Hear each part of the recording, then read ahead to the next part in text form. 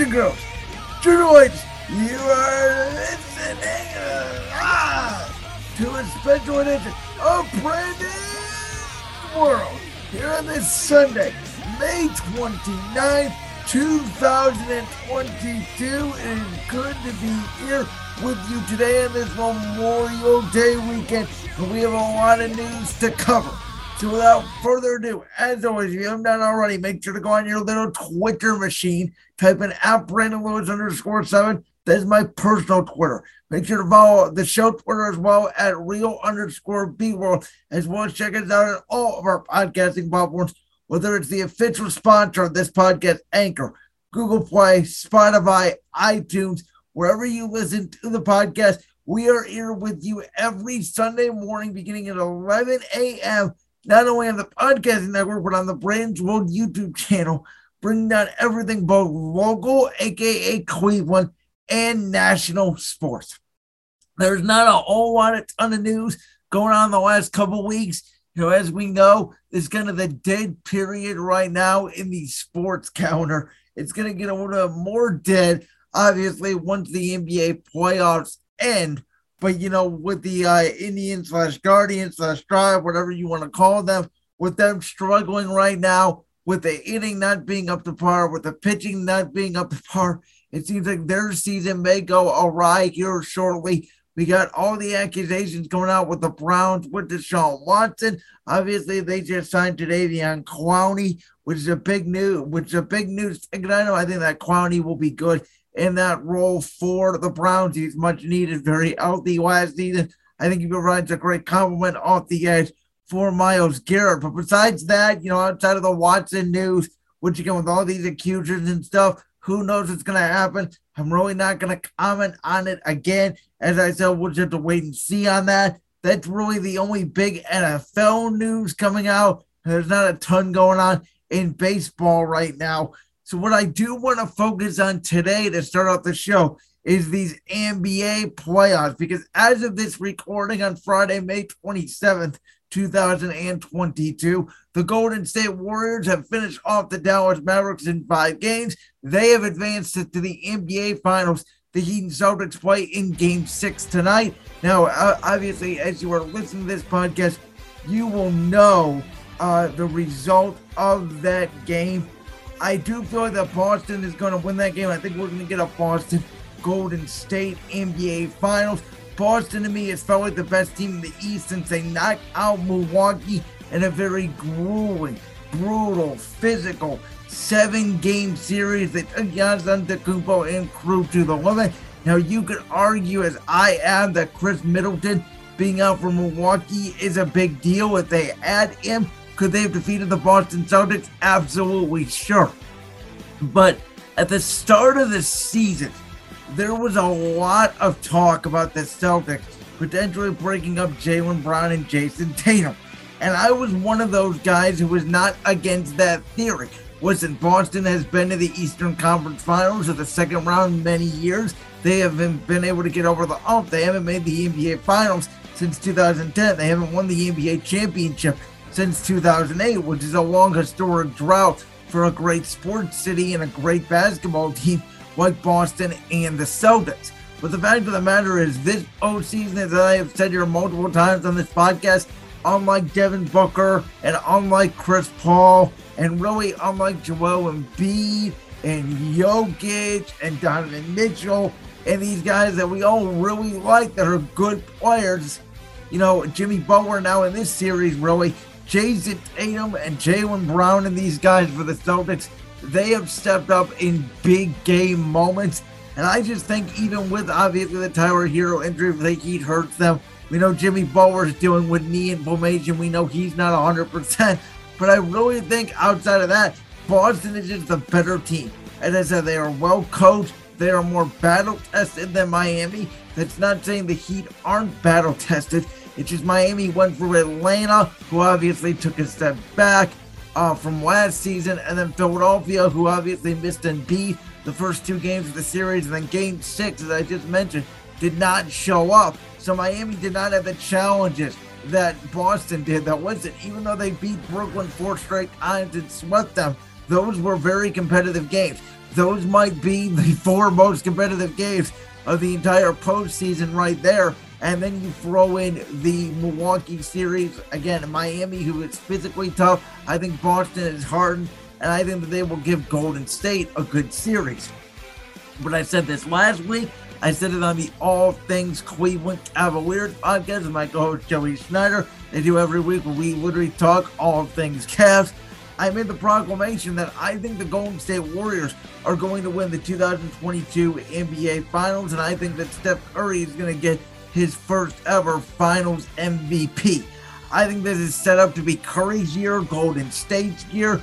Golden State, out of the last 6 times they have made the NBA playoffs, they went to the finals every single time. I just want that to set in for the people at home here that listen, even with Kevin Durant being in 3 of those 6 finals, Golden State has made 3 finals, all on their lonesome, if you will, with Steph Curry, Klay Thompson, Draymond Green, and this year's version of the Golden State Warriors is definitely the best version we saw of them outside of 2016, in my opinion, because they have the depth. They have Kevon Looney. They have Otto Porter. They have Andrew Wiggins. They have Jordan Poole. I mean, it's not just Klay Thompson. It's not just Steph Curry. It's not just Draymond Green. It's not just those 4 players. They play a lot of people. They play almost everybody off their bench. We talked about Jordan Poole a little bit earlier in a couple podcasts, how he is turning into that 3rd Splash brother. And this is just Golden State, right? I mean, Steph Curry was out a year. Klay Thompson was out 2 seasons. Draymond Green looked like he was over the hill 2 years ago. But at the end of the day, they just reload, repeat, play good basketball, and they are a team. And they have camaraderie. And they have a bunch of guys that they threw at Dallas and Luka Doncic. I'm not going to take away anything from Dallas and Luka Doncic. I thought Luka Doncic did the best he could this postseason, certainly rising into my ranks of the top best players in the NBA with the performance he put on against the Phoenix Suns in that 2nd round and really try to carry Dallas to at least a game. Now, this Mavericks team reminds me a lot of the 2007 Cleveland Cavaliers, who made the NBA Finals against the San Antonio Spurs, and that Finals everybody knew wasn't even going to be a contest, but the fact that LeBron James took these guys and those guys rode his coattails to the NBA Finals with LeBron in his 4th year in the league was unbelievable. Similarly here, Luka Doncic, I believe he's in his 3rd year in the league. He's 23 years old. He went back-to-back Game 7s with the Los Angeles Clippers. Obviously, the first being in the bubble, last year being that kind of Game 7, and now here we are again. This year again, he gets over the hump, beat the Phoenix Suns. This could not beat the Golden State Warriors. I do feel that Dallas is talented. I don't feel like they're as talented as Phoenix, especially they do keep DeAndre Ayton, and he grows up there and actually has a good postseason. I don't feel like they're as talented as Memphis. I don't feel like that they're as talented as Golden State. You know, Denver, we'll see what they do if they bring back Jamal Murray. Minnesota's on the up and up. We'll just see what moves the Lakers make. So I don't think that this Dallas team is a for sure foregone conclusion. They're going to get back to this level of playoff basketball in this late May of next season. But credit to Dallas. This has been, again, 2 very hard-fought series, 4 very good teams. But I think overall Golden State should be the favorite. I'll pick Golden State against Boston in 6 games. Saying that, though, I do believe, and again, this is recorded on Friday, May 27th, before Game 6 of the Celtics Heat series. I believe, and you can mark it down on here, the Celtics are going to win Game 6. If it goes to a Game 7, though, I think we're getting a Warriors-Heat final. I think it's a very difficult task to ask a Boston to go into Miami and win Game 2, 5, and 7. That's why I think tonight is a must win for the Boston Celtics in the TD Garden. They have the better team. They are better coached this series. They have the better superstar right now who is rising. And a Jason Tatum, Jaylen Brown going up against Steph Curry, Klay Thompson, Jordan Poole, Draymond Green. Golden State Warriors with all the supporting cast of Boston has, like Robert Williams and Marcus Smart, will make for an excellent overall basketball series. Again, not only credit to Golden State for getting to 6 finals in the last 8 years, and each time they have made the playoffs, the last 6 seasons, they have made the NBA Finals, but also credit to Boston because they could have blown up the Jason Tatum, Jaylen Brown experiment. Pundits were calling for it. I was calling for it a little bit. And this new era of the NBA basketball, where you don't need the best player on the court, you don't need Giannis, and just having him will not guarantee you a playoff series win because of the amount of talent in today's NBA. Boston is being rewarded for patience. They made a coaching change. Danny Ainge out of GM, Brad Stevenson, Ime Udoka in it as coach. And it looks like that move is about to pay off because it looks like the Boston Celtics are about to make it out of the Eastern Conference. And then the other thing I wanted to talk about today was the big news that is behind me. If you were watching on YouTube in my virtual background, that is right. The WWE has decided to move the Money in the Bank pay-per-view or premium live event, if you will. This is a huge story, folks. It's not just a minor story because this premium live event was going to be at Allegiant Stadium, the home of the Las Vegas Raiders, the host of last year's SummerSlam event, which was one of the most stupendous events in history. Of course, with the return of Brock Lesnar after Roman Reigns successfully defend the Universal Championship against John Cena. They have decided to move the event to a smaller venue, about 16,000 fans, to the MGM Grand Garden Arena in Las Vegas. Couple comments on this. Number one is WWE did sell tickets for Allegiant Stadium. There's a lot of backlash out there that they didn't sell any tickets, and this notion that no tickets were selling is false. The fact of the matter is WWE did sell tickets. They sold about 25,000 tickets to this event, July 2nd, July 4th weekend. The problem here, I think, is two things, and I think it's twofold. Number one is it is a holiday weekend. Number two, there is a UFC event the same night at the T-Mobile Arena. We know how big the UFC is in Vegas. I think that played a factor in it as well. So they decided to scale it down, and now they're pretty much going to make Money in the Bank a B-level pay-per-view, not an A-level pay-per-view. Now, for the last few years, I've been saying I think they need to make Money in the Bank kind of a big five included in their big four pay-per-views, which of course would be Royal Rumble in January, WrestleMania in late March, early April, SummerSlam, which is usually in August. This year it's going to be in late July, and then Survivor Series, which is in November, which Survivor Series kind of lost its lackluster. It's turned into the WWE All-Star Game, and with the brand split reportedly potentially ending, that may not happen, so they may bring back Survivor Series personal rivalry matches, which may add a little more juice into that pay-per-view. But I always thought Money in the Bank is a great deal. Obviously, they used to have it at WrestleMania all those years. WrestleMania 21, 22, 23, 24, 25, and 26. That's about 6 WrestleManias. Then they decided to make it its own premium live event. And I completely understand it because it is a huge concept. It is a match that can make a star. You get Big E last year winning the WWE Championship on Monday Night Raw. A huge pop for that.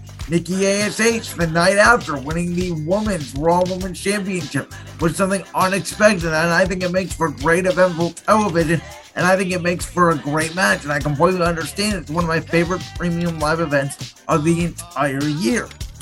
Problem is, though, it doesn't have the mainstream appeal that SummerSlam does, and WWE is trying to implement more stadium shows. Obviously, we got SummerSlam this year at Nissan Stadium in Nashville, Tennessee, which is a country boy. I'm really hoping the theme song is some country music song, and I think we're going to have a great time the last weekend of July in Nashville for SummerSlam. Then on September 3rd, it's the first UK pay-per-view in 30 years, which you know that show is going to be stacked, called Clash at the Castle. And then in October, and really now early November, they're going to have Crown Jewel in Saudi Arabia, and then you have Survivor Series 2 weeks later. So that is, again, SummerSlam, Clash at the Castle, crown jewel, 3 stadium shows in a row. Now, 2 of those are international, and then you got Survivor Series, which, as I mentioned, should be a big like pay-per-view. WWE certainly hasn't treated it like it the last couple of years, but it still has mainstream appeal. And so with those 4 events, it's going to be hard to book multiple main event star-studded matches back to back to back to back. And that's a challenge for any promotion, whether it's WWE, AEW, New Japan, TNA, MLW, whatever promotion you want to throw out there. That's a challenge. And so I think in a way this could be a benefit to WWE. I think it could be a blessing in disguise. I do think if you guys notice the poster behind me, my video background here, we got the Street Profits, we got the Miz, we got Cody Rhodes, Rhea Ripley, Bianca Belair, Riddle, Seth Rollins, Drew McIntyre. That is different from the poster they originally put out that obviously had Bobby Lashley, Ronda Rousey, Brock Lesnar, the Tribal Chief, Roman Reigns. And so with this report that Roman Reigns' schedule was a little bit more laid back, he's not going to be on TV every single week, much like Brock Lesnar. When he's in a feud, he will show up. When he's not, he will not show up, type of thing.